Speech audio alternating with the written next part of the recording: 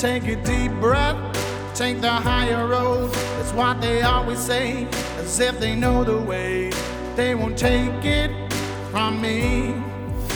But don't ever doubt yourself, 'cause life ain't just a dream. You make your own, so kick and scream. The people will act with a never-ending force. You never had the chance, so what you waiting for? The day has come, my friend, 'cause this is war.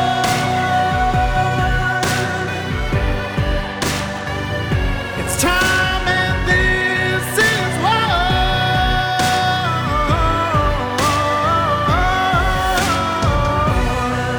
Well, today, finally, I have a voice from the Navajo Nation, a courageous pastor from the Tuba City Assembly of God, Pastor Nathan, whom I met a few months ago when I was invited to come up to the reservation and speak. A little bit of a background, and very briefly, I'm going to just let you guys know where I came from in this situation, because I really want to spend the majority of the time today to hear from him and his experiences. So I was a nurse at Phoenix Indian Medical Center here in Phoenix, Arizona. It was a hospital that took care of the Native Americans. Our biggest demographic was the Navajo Nation, as it's just to the north of us here. And I saw that there was a lot of injuries happening due to the experimental injection. I saw a lot of mental health issues that were happening with the people, and Pastor is going to talk about that. And I essentially recorded what was happening and released it virally to the world with my undercover footage taken in the hospital. Right now, guys, just an update is I refuse to settle with the government, and we are moving forward now with depositions. We are going to be deposing people like Anthony Fauci and get their answers of why they did what they did. And so without further ado, thank you, Pastor, for being here with me. Thank you for being courageous.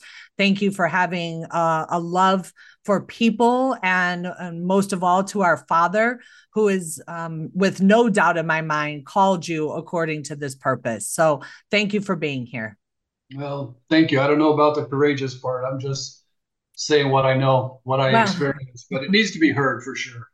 It does. I'll say you are courageous because you had me up there, and I'll tell you, it was an experience coming up there. I've been up there twice now, and a lot of times I'm not very well received. But essentially, we are here to speak truth and not to sugarcoat things. And so, yeah, why don't you take us back to, in the beginning in 2020 when they locked down the reservations? Like, how did that all come to be? And also, too, when we're talking, I think it's a good idea to let people know what the reservation is like. How big is it? Where does it span from? Like those types of things. All right. To get an idea of the size of the reservation, I don't have the exact 100,000 square miles, but the reservation is larger than 6 U.S. states land-wise. And there are on the reservation approximately 250,000 now registered Navajos that are on the reservation. It takes on parts of the southern part of Utah, a large northeast corner of Arizona, and a northwest corner of New Mexico. Mm-hmm. So it's in 3 states: Utah, Arizona, New Mexico. And to drive from the east side to the west side of the reservation, you've got about a 4-hour drive. And north to south, you've got about a 3-hour drive to go from one end of the reservation to the other. So it's a massive amount of land. Mm-hmm. And people do not live in large cities. They're mostly in rural. They're mostly, their housing is what we call cluster housing, where a family will have a set of houses together. And then you may drive a mile down the road, and you'll see another cluster of houses, which is a different family. not like what we see in the city where it's 1/3 acre per house. Right. So they definitely live further apart. Mm-hmm. Yeah. So what was your first communication with the lockdown, and how did that go? Very first communication, we started hearing about it in church, and there was a guy at the time I was pastoring a church in New Mexico, New Life Christian Assembly over in Pinedale, which is in the Eastern Agency. And the first Sunday we began to hear about it, there was a guy who worked at IHS in Gallup, and he said, Pastor, I don't know why all the fear and everything is going on. He said, McKinley County has already been in a flu pandemic this year. We've had more flu cases than we've ever had. And that was, I'm like, well, okay, this is probably just add on to that. Well, then about a week or so later, we get invited, all of the Assemblies of God churches, to a Zoom call from our general superintendent in Springfield with the attorney requesting and asking that all the churches close their doors for 2 weeks. And, this was back when Trump was saying close 2 weeks to slow the spread. And honestly, I looked at it and I'm like, well, I could use a 2 week vacation. Why not? We'll just go ahead and close down for 2 weeks. So we weren't having services or anything for those 2 weeks. And then 2 weeks lingered on a little bit further, and they weren't lifting it. Well, once that started happening, the Navajo Reservation Department of Health started putting out health orders, and they started limiting movement on the reservation. They started closing down facilities. Now, the aggravating thing to me about this whole thing is the first ones they shut down were the churches. The last ones they shut down were the casinos. Wow. And I'm like, wait a minute, how does this happen? But that was their logic. That's what they did. And so the lockdown's down. Now, remember, initially 2 weeks. Our church was closed down for 52 weeks, no services. And a lot of people say, well, just go to Facebook Live or do it on live, internet live. Problem with that is we lived in a very rural part of New Mexico that had very poor satellite service. So literally the only way I could do sermons or services, I would draw up an email. I would put in that email. I would go to YouTube. I would find a link to a couple of worship songs. I put the link in the email. We had an online giving where they could put their tithes, offerings online. And then I would attach my sermon notes to a Word document, and I would send that out. Wow. Now, that was church for 52 weeks. That's crazy. Yeah, absolute crazy. Absolutely. So about a couple of weeks into it, I was contacted by a group in Gallup, Navajo Nation Christian Response Team, that said they had been asked by President Nez to head up a food distribution because he was pretty sure a lot of food was going to be coming into the reservation, and they needed everything to be sanitized and wiped down before it got distributed out on the reservation. They didn't want COVID coming from the East Coast being delivered out to the reservation. Just some of the logic to this, as we look back, just makes us laugh almost. Well, tell me about that process. What was that process? Initially, this is where it gets really crazy. We would get a truck that would bring in food on pallets. Initially, what we had to do is we had to have an area outside the gymnasium. We were using a gymnasium for storage and distribution. So we would bring these pallets in. They would sit down on the outside in what we call the dirty area. Yes. We would have to wipe down the plastic on the outside with alcohol-based solution. Then we would take the plastic off, and then each item on the pallet, not cases, but we would open the cases and the bottles inside. If there was a pallet that had 160 boxes and had 12 bottles inside each box, we had to wipe down all 12 in that case and take it and then do another case. Every single item had to be wiped down. Then we would take it from there to what we called the clean area. This is where the items have been wiped down. And then we had a set of people. They were only allowed to work the dirty area. They would take it from there and then they would walk over to the clean area, but they had to get back into the dirty area. Then we had a group of students who were in the clean area. They would walk out of the gym, they would pick that up, then they would take it in the gym, and then we would organize it for distribution. Boy, did that take a long time.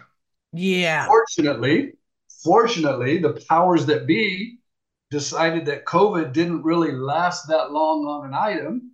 So if it was in shipment for at least 5 to 7 days, we didn't have to wipe everything down. Well, everything coming from the East Coast takes at least 5 days on a truck to get to us. So we just, okay, we'll wipe it down and put it in there.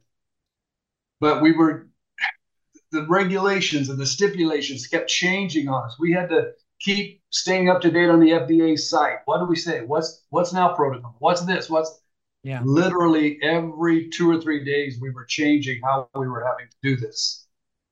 So our distribution, it was an interesting, crazy time on the reservation because everyone was hearing, I mean, at one point in time, you'll remember this, Jodi, the Navajo Reservation was the hot spot in America, even higher than New York City. Yeah. And so, man, all this fear is just sweeping across the reservation. Well, when that happened, people wanted to give out of the kindness of their heart. We need to help. We need to give. We need to give. Well, we're over here trying to do what they're telling us to do. And then other people are literally bringing semis out to the chapter houses, which is like City Hall in the city, where all the government offices are, and putting it on the radio, putting it out that, hey, they're going to be over here handing out food. Well, people who had trucks, people who had gas in their trucks would drive to the chapter house and get it. We began to realize that there were a lot of elderlies that lived way back away from the canyon, had no vehicle, had no way to get to the chapter house. They weren't getting serviced. Mm. So what we decided to do is, okay, we're going to give boxes to pastors who know the area, know their people, and say, you take these boxes to those who are in need. Our mantra became, we're going to take care of the needy, not the greedy. Mm. So we started distributing out in that fashion. I have a cool story to tell you on that. Not a cool story, a sad story, but true. We had one pastor shared with us that he had gone to this one elderly grandmother's house. Now, we're on this either shelter in place or weekend curfew or stay-at-home orders, all these orders that were coming down from the Department of Health on the reservation. So he knew this lady had to be home. He knocks on the door, no answer. He goes outside, walks around the property, trying to see if he could see any activity, couldn't find anything. He comes back and he says, I'm just going to try the door and see. The door was unlocked, so he opened the door. He's calling out the grandma's name, and he found her in her bed. She had passed away. She had been to the hospital, declared COVID positive. She was told to go home, quarantine. Her family would not come see her because they were afraid of getting COVID. And this grandmother died by herself in her home with no one around her. And that's not the only story like that we heard. Yeah. One pastor was going to a house and he was driving down the road, headed to a different house, and he saw a sign out on the road, and the sign simply said, hey, Mr. President, we need food too. Now, this is some of the people that couldn't get to the chapter houses where the president was handing out food. So he pulled in, and they were down to like their last can of food. And he was able to go in with a nice sized box of food to help them through the difficult times. And then they begged him, we have an aunt that lives right up the road. Would you please stop at her house? I know they're without food too. There was a lot of people because you're locked down in your house. Yeah. The weekends, you can't get off the reservation on weekends. A lot of the elderlies out here don't have vehicles. Their children take them to town, buy groceries first of the month when they get their government checks. And the rest of the time, they're content to stay. But if they can't go anywhere, they're not getting any life support, no sustenance, no groceries, no. If you needed something tonight to fix a meal, you're going to send your son out to Circle K to pick it up and bring it back to you. Right. It don't happen that way up here. There's no Circle K around the corner. So you have to think ahead, plan ahead, have it there. So there's a lot of people literally running out of food. At that distribution, we distributed over 7,000 boxes of food that went out all across the reservation. Wow. Wow. Yeah, you know what, Pastor, I had heard too from people, from actually a police officer that was in our hospital, and he said that there were a lot of people that were dying from alcohol withdrawal because they couldn't get their alcohol. So he said that a lot of officers would have alcohol in the squad car and pass it out because alcohol, if you don't have it, it can cause you to die. Oh, you And got the DTs and everything, sure. yeah, so did you hear, I mean, what was that like, as far as like the alcohol, and also too a lot of domestic violence, Oh, yeah. because now they're not able to leave the house Mhm. and get their drink on and come back home when they're of sound mind. A lot of domestic abuse happened as well. Oh, absolutely.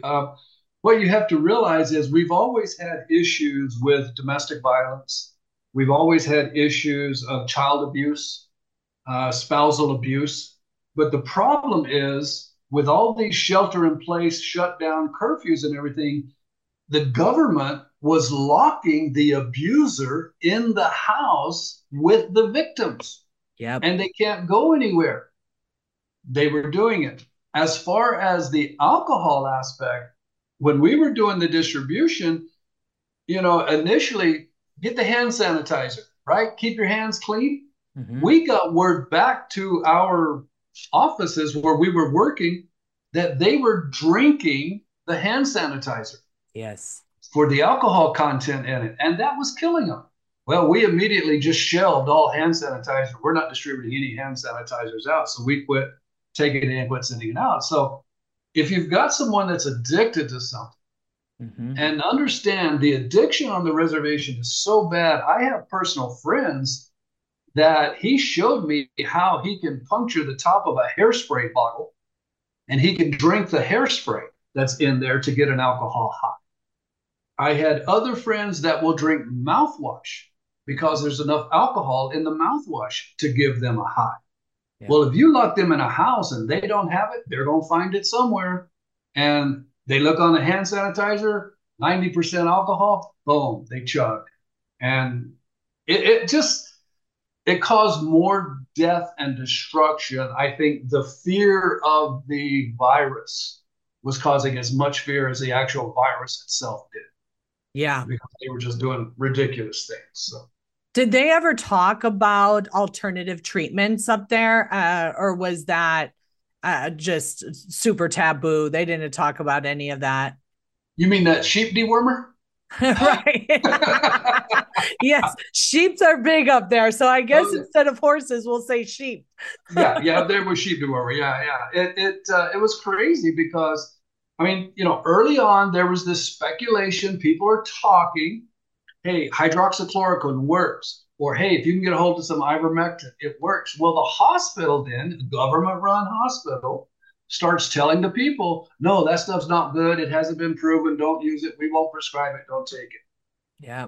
People were dying because they weren't being treated for it with things that have now been proven to be effective for the cure and the treatment. I Mm-hmm. remember one guy, he had gone into Albuquerque. He was in the hospital. He was elderly, not elderly, shoot, I would say he was probably in his early 60s. He had diabetes, but he had contacted COVID. And his family called me one Sunday afternoon, just paranoid. Can you call dad? He's given up. He's ready to die. I'm like, or can you go see dad? I said, no, I can't go see him. They won't even let me in the hospital. They said, can you at least try to call? I said, well, I can try that. I don't know if it'll work. But I called and went to his room. He didn't answer. So I got back to the nurse's station. They said, we'll go in, we'll answer the phone, we'll put the phone by his ear so he can talk to you. And as I talked to him, his voice just broke my heart. I mean, he was struggling to talk, and he kept telling me, he says, Pastor, I'm too tired. I can't fight this anymore. It's hard. I just want to give up. And I'm sitting there going, no, you can't. You need to keep fighting. Oh, it's too hard, Pastor. You don't know what this feels like. All I could do was pray with him. We got off the phone, and I'm not exaggerating. Within 45 minutes, his daughter called me and said, Dad just passed away. Ah.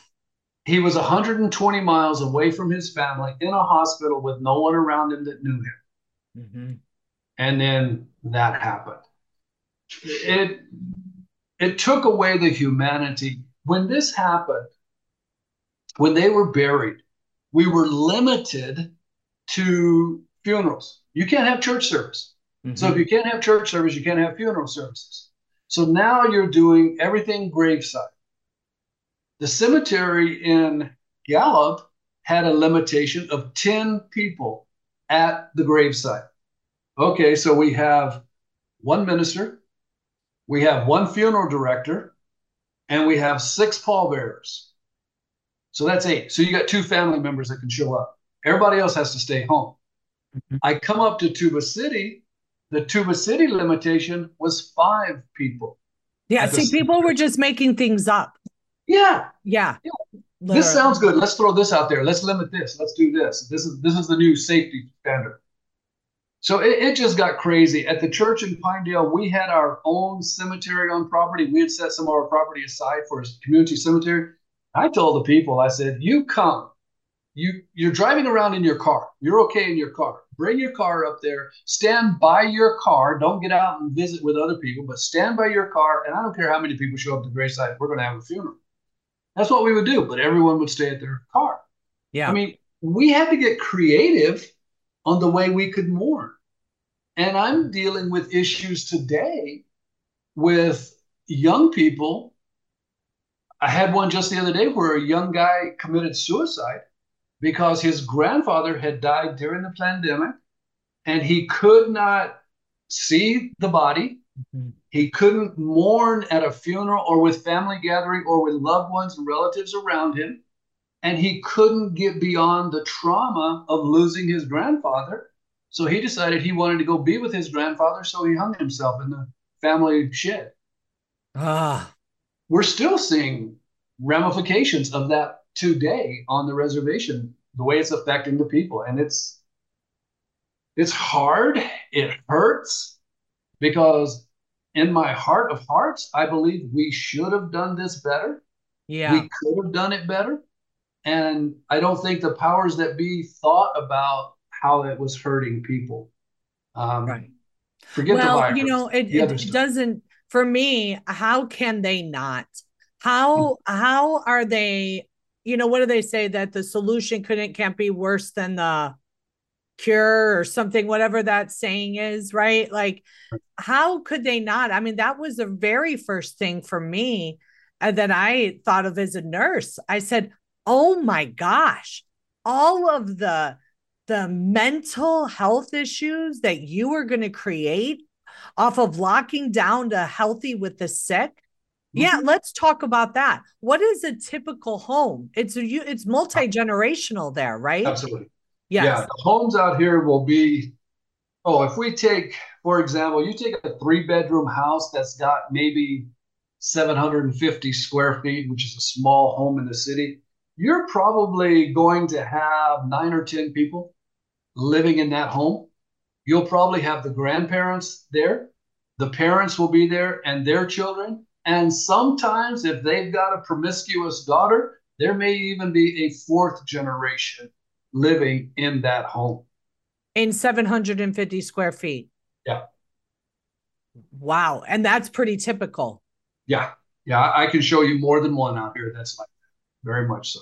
And as far as running water, do a lot of them have running water?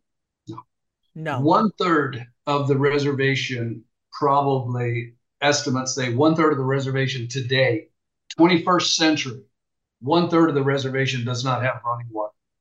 1/3 of the reservation does not have electricity in their homes. Mm-hmm. And it's so interesting because the federal government signed a treaty with the Navajo Nation in 1868 saying we're going to provide food, housing, and education and medical. Well, you worked at IHS, so how do you think the medical's doing? I Yeah. can take you out here to houses that have holes in the walls, that leak when it rains, that don't have electricity, don't have running water. The school system, they're changing today, they're better, but initially they wouldn't let them speak their language. You have to cut your hair if you're going to go to school. In other words, we're going to civilize these people. No wonder they don't trust the government, but yet during COVID, they fully trusted the government.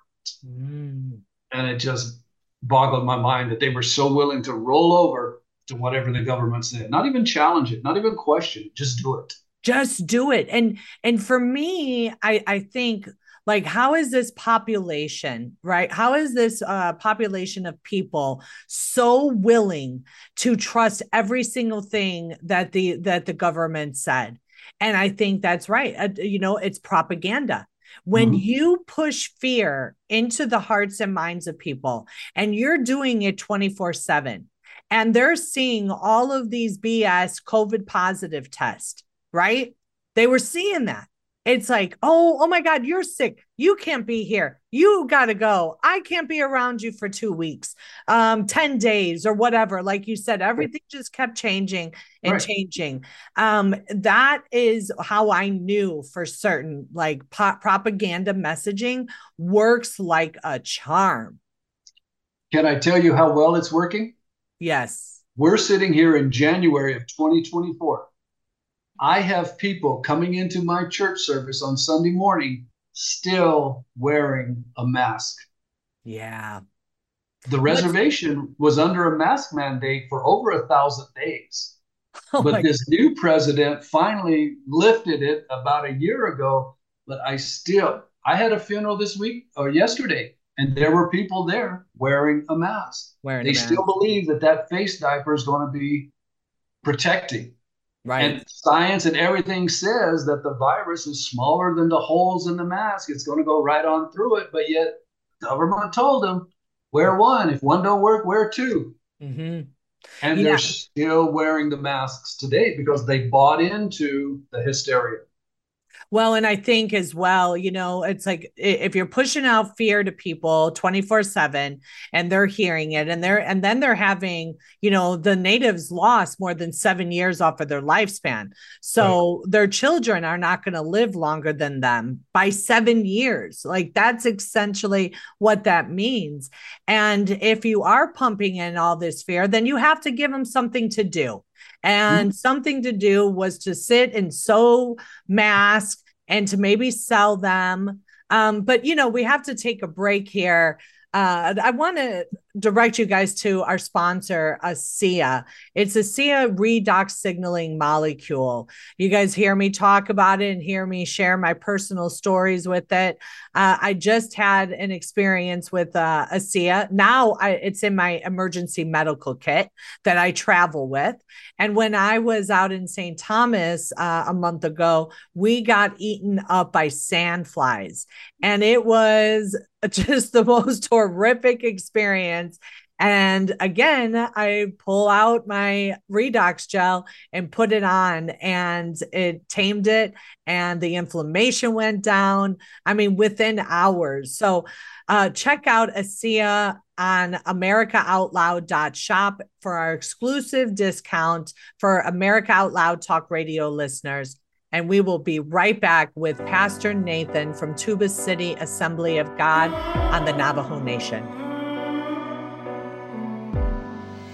It's time and this is what. ASEA believes that inside each of us is the potential to feel our very best. Our redox-based products tap into reserves within you to power your personal well-being. Make our breakthrough products an essential step in fulfilling your greatest potential. ASEA, we power potential. For exclusive savings, use code OUTLOUD to save 15% off your first order today. You wouldn't go a day without brushing your teeth or washing your hands. What about washing your nose? I mean, your nose does filter the air you breathe, air loaded with bacteria, viruses, and irritants. Make nasal hygiene part of your routine with Xlear. No messy bottles to fill, no drowning sensation. Xlear is a natural drug-free saline with the added benefit of xylitol, which blocks bacterial and viral adhesion. Available in stores and online at xlear.com. That is xlear.com. Millions of Americans are needlessly suffering from the long-haul effects of the toxic spike protein. Dr. Peter McCullough and his team at the Wellness Company designed their spike support formula to counteract harmful spike protein from COVID-19 and vaccines so you can feel your best. Go to OutLoudCare.com today and use code OUTLOUD for 25% off your first order.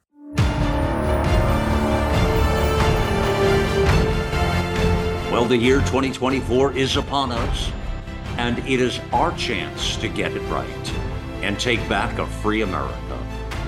AmericaOutloud.news is your source for uncensored and factual news that facilitates truth and unity among all Americans to restore that American dream we have always cherished.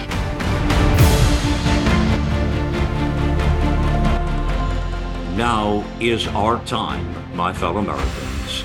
America Out Loud Talk Radio. Liberty and justice for all.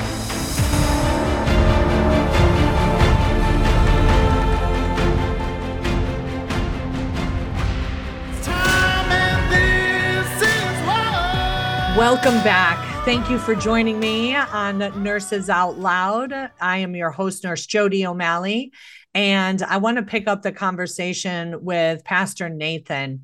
Let's talk about this with the mask and stuff. They're still, I heard that the hospital is imposing them again. Yeah, Tuba City Hospital up here, there's a mask mandate now. Today, you can't get into the hospital unless you're wearing a mask. We had a young lady in our church that doesn't believe in the mask. She was expecting, early stages, like 3 or 4 weeks pregnant. She goes to see her doctor and walks into the hospital. They didn't say anything, filled out the paperwork, and they're sitting there saying, "Oh, we have a policy. You need to put a mask on." She very calmly just spoke to him and said, "I don't want to wear a mask. I'm pregnant. I don't want to limit my oxygen intake for fear it might affect the baby. So I really don't want to put it on." "Well, we can't see you if you don't put a mask on."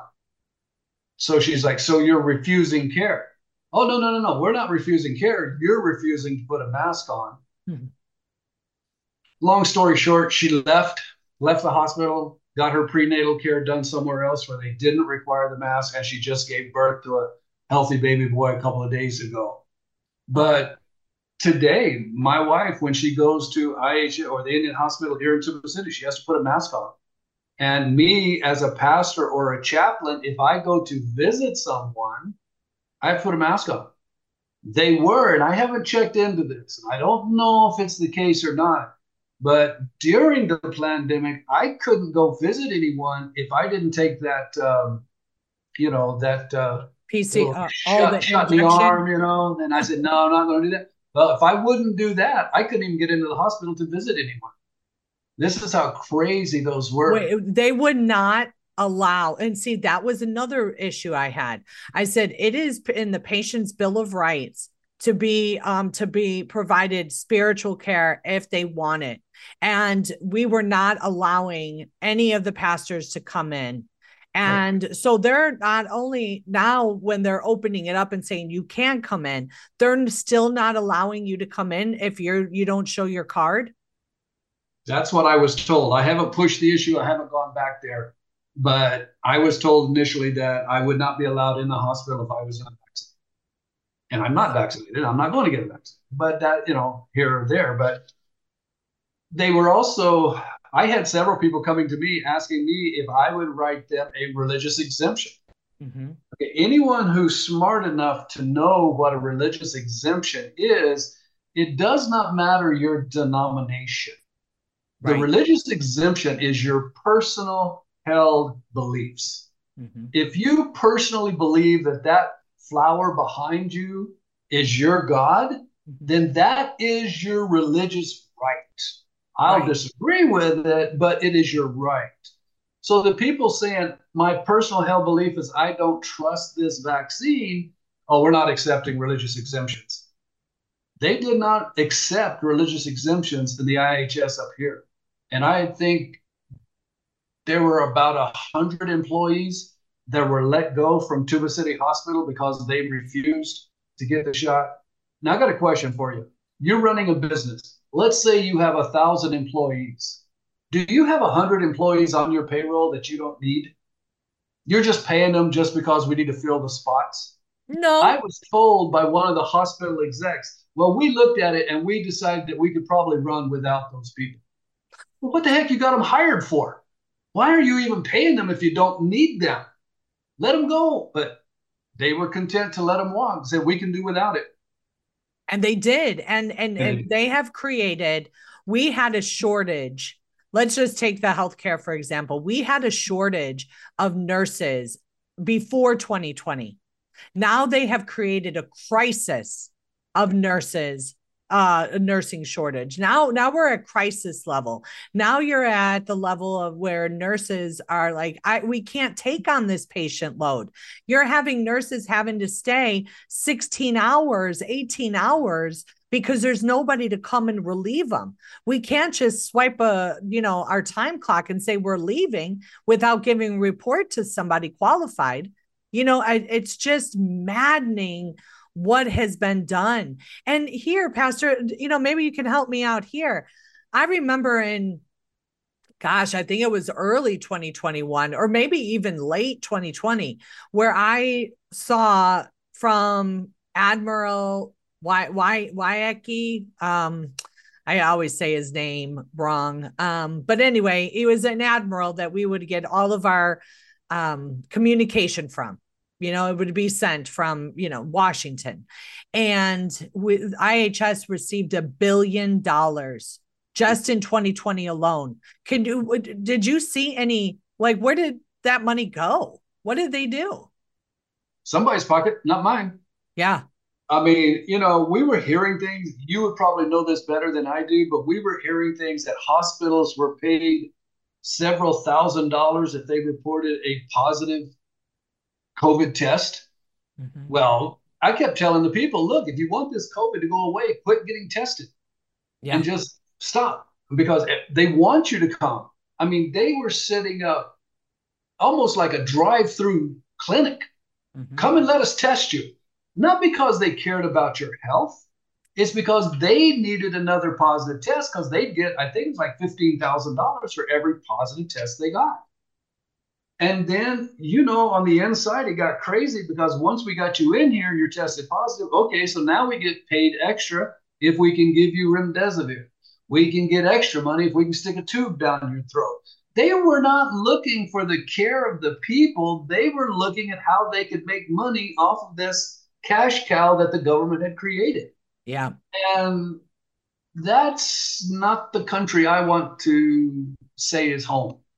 I mean, we've lost so many of our rights, and I don't know, I think we've lost our sanity to actually soak all that stuff up and believe it. I mean, and I talk to the natives, and when I talk to them, I say, hey, you guys jumped in line so much to believe the government. Do you not remember the measles blankets that were given to the tribes? You can't trust the government all the time. They don't always have your best interest at heart. You need to use your head, use your mind, use what God gave you to think with.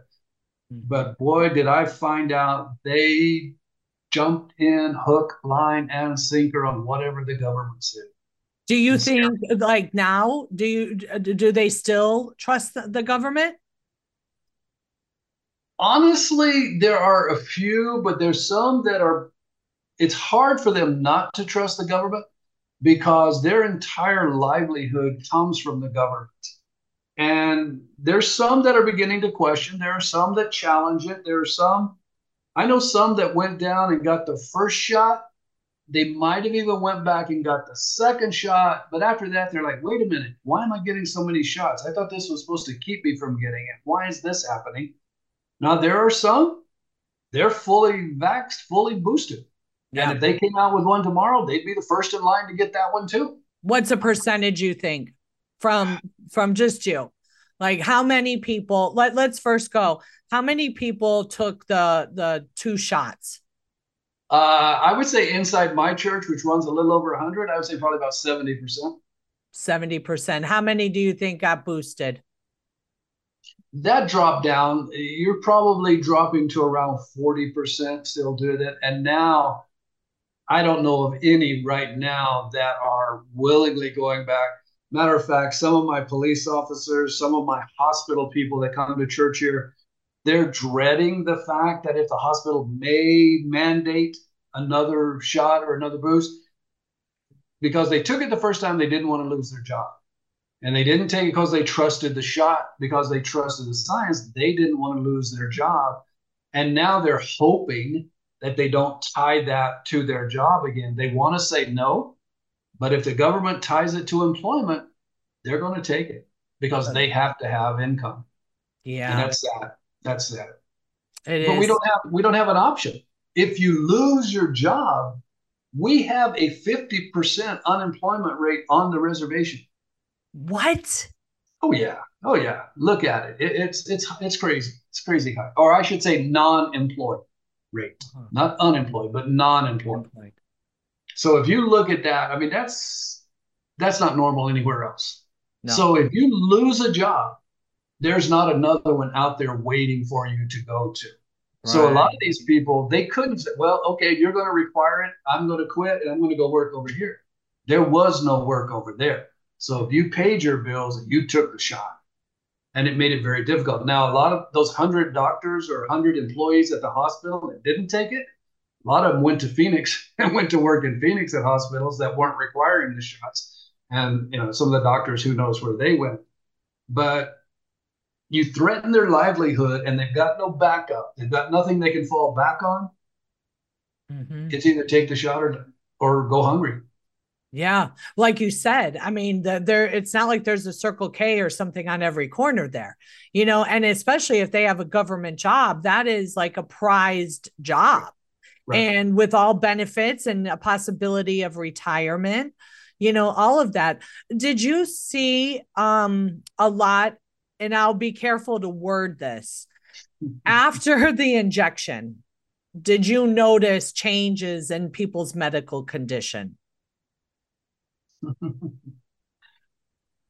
I'll be careful in how I answer that. Did I see it? Yes. Do I have documentation that was the case? No. But it got to the point where I'm now checking with people. Okay. Last week I had a funeral on Friday.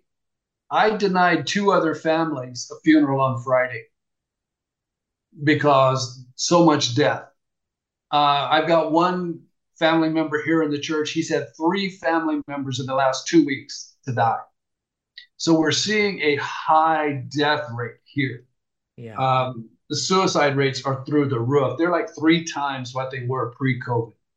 I had one family came in and I had to do the funeral for an elderly grandfather in the family. And I just asked them, I said, they were talking about how he died. They don't know why. He just all of a sudden died. I heard that term somewhere. Died suddenly. Suddenly. Mm-hmm. And I just asked him. I said, "Now he was fully vaccinated, right?" "Oh yeah. He had all his shots and all of his boosters." So we don't know what happened. He was sitting in the living room one day and got up to go into the kitchen and just fell out on the floor. Does it take Einstein to figure out what that was? Right. But nobody will let him research. Nobody will let him do an autopsy to find out what it was. But yes, I'm hearing stories of people that aren't doing it. This is the one that scares me the most. And you're the medical professional here. But I am hearing of people who in the past had cancer. It was in remission or it had been cured, but now they're rediscovering it. And I know of at least 2 people that when they rediscovered it, it's stage 4. Yeah, turbo cancers is the term, and I believe even mainstream media is using that term, turbo cancer. What's the cause for that? Well, It's just that time of year. No, there's something that's causing this, and we're not allowed to look at it. We're not allowed to get answers to our questions, and that's the part that bothers me. Yeah, is it still kind of taboo? I know when I was out there speaking, there was a lot of people that weren't ready to hear what I had to say. Is it still like that? Do people, I mean, I remember I was in the radio station there, and I don't think they ever even aired my show, sadly. But if they did, I didn't get notification that they did. But I remember there was a young man in his 20s there that really wanted to come after me. You know, he asked like, "So who are you?" Right before, and I said, "I'm a nurse that worked at Phoenix Indian Medical Center, and I was noticing a lot of safety signals and injuries that were happening, and I'm here to tell you guys, like, you know, blow the whistle on it." And that term whistleblower is a very taboo term for the natives. They do not like that term, which is very shocking to me, considering how the government, you know, has never had their best interest in mind. And even just looking at it, how is there a third of people not having running water or electricity when they are giving billions of dollars to IHS every year? You know, and I even talked to people and I said, "Listen, guys, you know, this isn't conspiracy or anything." I said, "This is just critically thinking. Name the two populations in America that the government gives the most money to: Native Americans and senior citizens. Who are the most affected populations from COVID? Native Americans and senior citizens, you know?" Absolutely. And still people, you know, look at me like I have four heads. But I literally thought this guy, I mean, this young man really came after me. And my son, you know, Benjamin, who was 13 years old, but he looks like he's 18.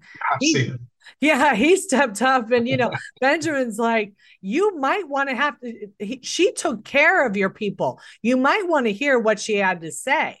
And I was like, "Okay, Benjamin, I don't need you to like get in a fight here." But I literally thought I had to watch my tires when I got in the car, you know? It's unbelievable how you're going to find the gamut on where people feel on this issue. There are people that I've come in contact with that do not trust the shot, do not trust Fauci, do not trust the government, did not get anything, and are taking care of it on their own. There's those. There are the others, fully vaxxed, fully boosted, waiting for the hospital to tell them, "Here's another shot," so they can go get that one. And then there's those in the middle that took a couple of shots and now they're beginning to question. One thing I find interesting, I haven't really documented this to say, but just by eyesight, we're still getting cases in the church where people will go to the hospital and they will test positive for COVID. The majority of those in the church that are testing positive are at least one shot vaccinated. Yeah. Those that never got any shots, few amount, maybe one, maybe two, are catching COVID. But the ones who took the shots, they're the ones that are still getting COVID today. What is the protocol of people coming into the church? Like, if they did test positive, if they have no symptoms, are they allowed to attend church service? Heck yeah. I'm going to let them in. I'm letting them. I'm not buying into this nonsense. I mean, correct me if I'm wrong, but I think the Bible says by his stripes we are healed. Amen. So why are we not letting people come into church where we can pray for their healing because they're sick? "Oh, no. You're sick. Stay home till you get well and then come to the church and we'll pray." Come on. That's not godly. That's not the way God would expect us to work. Jesus went to where the sick people were. During the pandemic, I got a phone call one day. I was working, and a lady called me, said her son had been involved in a car wreck. He had passed away. Could I do the funeral for her? I said, sure. On my way home, I had to drive by her house. I said, I'll stop by. We'll start making preparations. I get to the house. She opens the door. She's wearing a mask.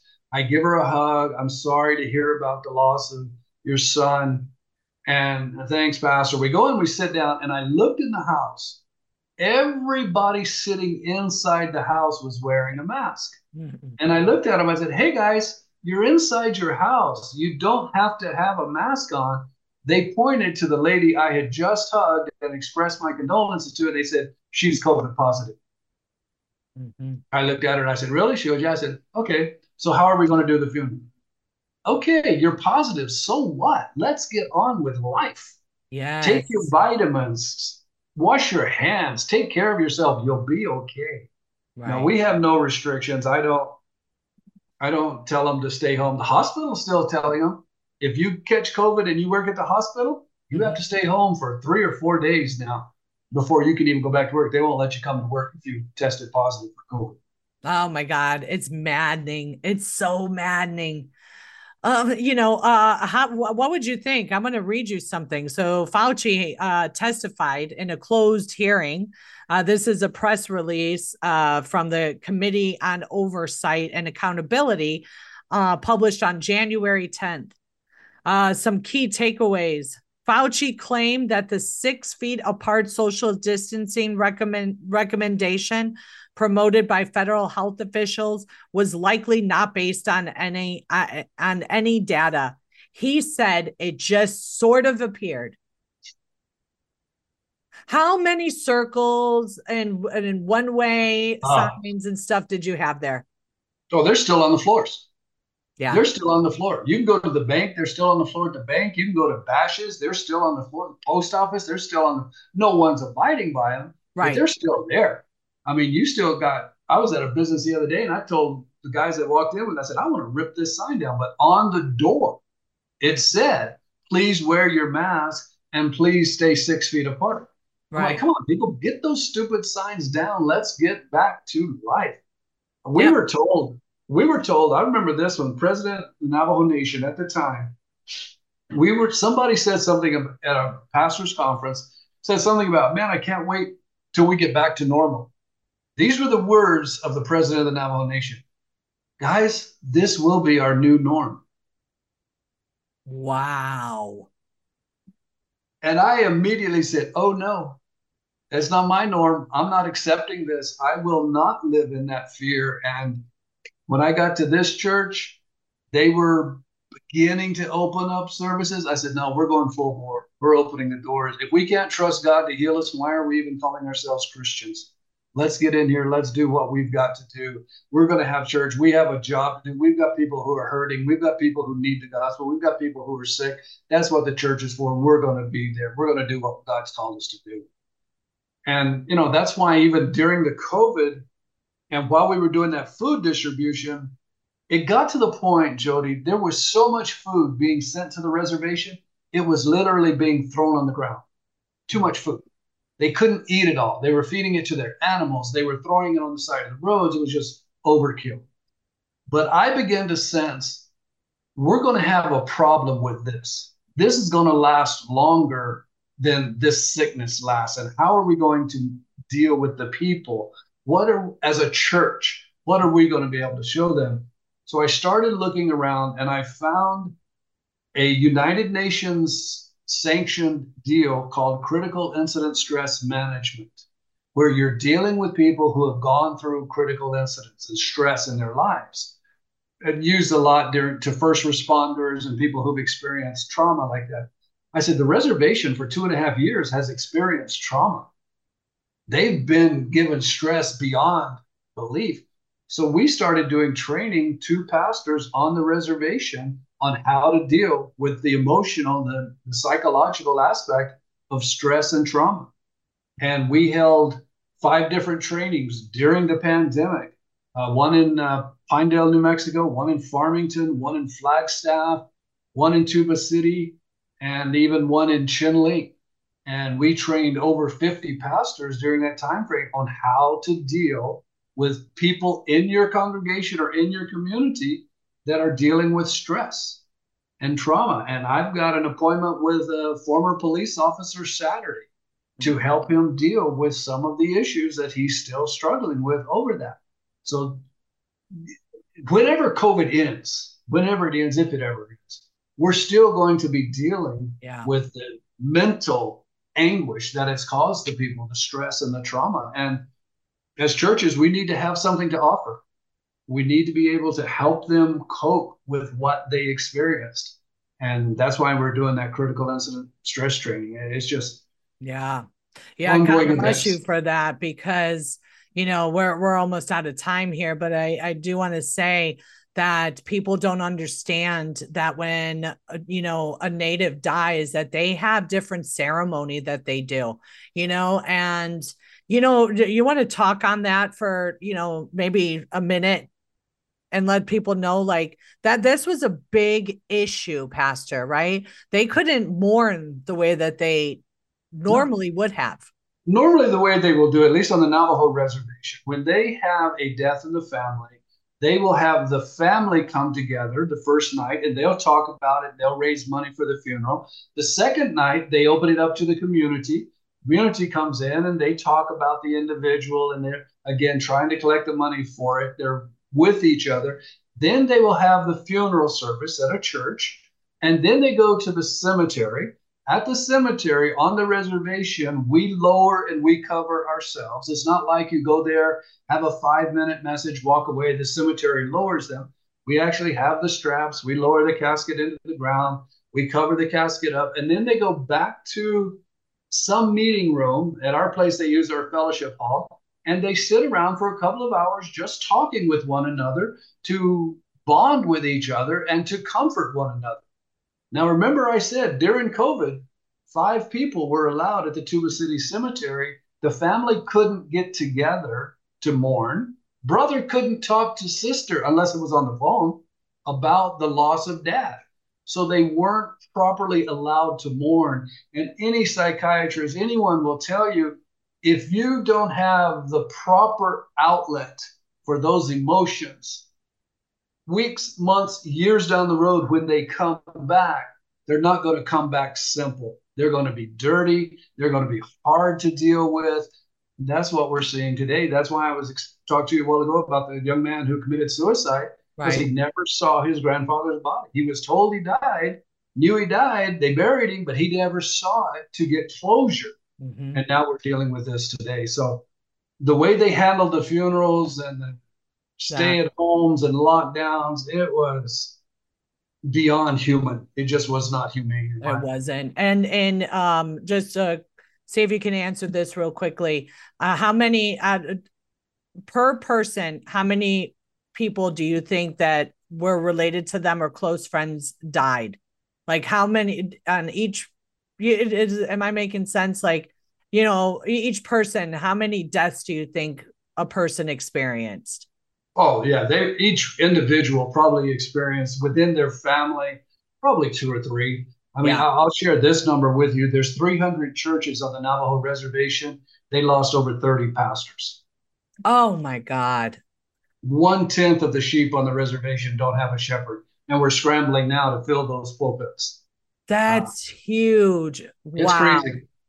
Well, God bless you, Pastor. Everybody listening, please keep him and his congregation and all of the Native Americans in your prayers. Like I said, they have suffered more loss and trauma than we could possibly even imagine. And I just pray to God that he is using me and my case and to really get the word out. So thank you, guys. Keep us in your prayers. Until next time, be safe, be well, and God bless. It's time